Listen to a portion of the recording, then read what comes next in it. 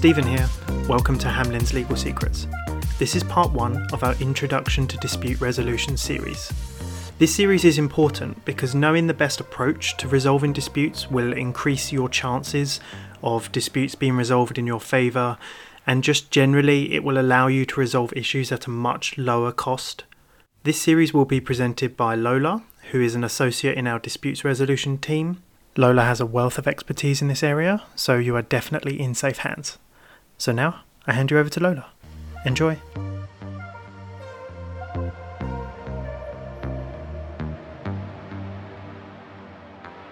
Hi, I'm Lola, and today I'm going to be giving you a brief overview of some of the different ways of resolving disputes.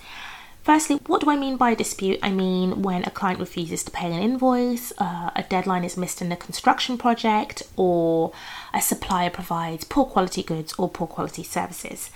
Those are the kind of scenarios that give rise to disputes, and we'll look at some of the ways of resolving those. And I will say anything that is not litigation, i.e. going to court, is known as alternative dispute resolution. So let's look at negotiation, mediation, and then a bonus process at the end of this podcast episode, so please keep listening. What's negotiation? Often overlooked, negotiation is the simplest and cheapest way to resolve a dispute, as it often only requires the parties involved. Before a dispute gets escalated to involving lawyers, experts, etc., it is often sensible for the two disputing parties to try and have a full and frank commercial discussion of the issues and to reach a compromise as to the way forward. Agreements reached from negotiation can be formalised in contracts or in writing in a simple email. I should add, though, that in the right cases, lawyers can and often will start the negotiations as well as try to resolve the dispute before incurring costs of more formal steps. So it just depends on the dispute. Some disputes are too important and too complex, and lawyers can get involved at the early stages. Now let's look at mediation. So mediation can be seen as an extension of negotiation. It is essentially a meeting at which the parties discuss their disputes with the assistance of an impartial third person who assists them in reaching a settlement. The impartial third person is referred to as the mediator and is often selected by the parties. The mediator is not a judge and will only facilitate the discussions between the parties by, for example, asking questions aimed at getting the parties to consider certain points or highlighting the strengths and weaknesses of the parties' respective positions. If a settlement is reached, the parties will usually formalise it in a contract.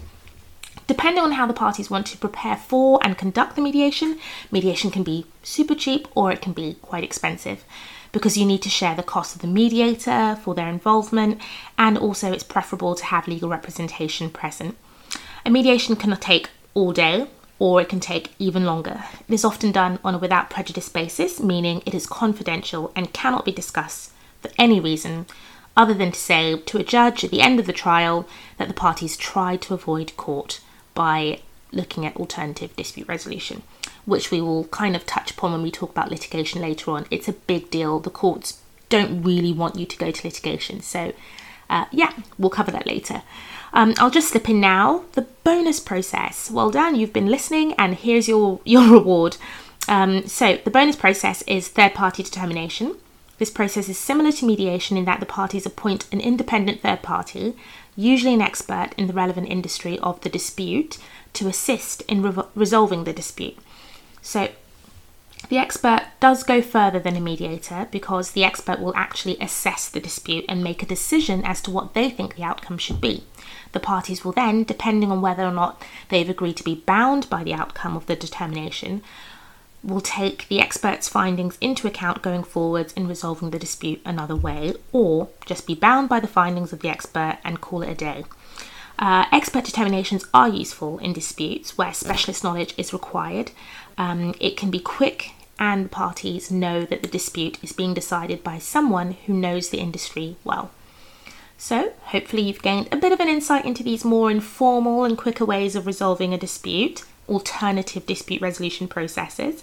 Please tune in for part 2 when we will be covering adjudication and arbitration, and then finally part 3 when we will cover the most famous way of resolving a dispute, which is litigation.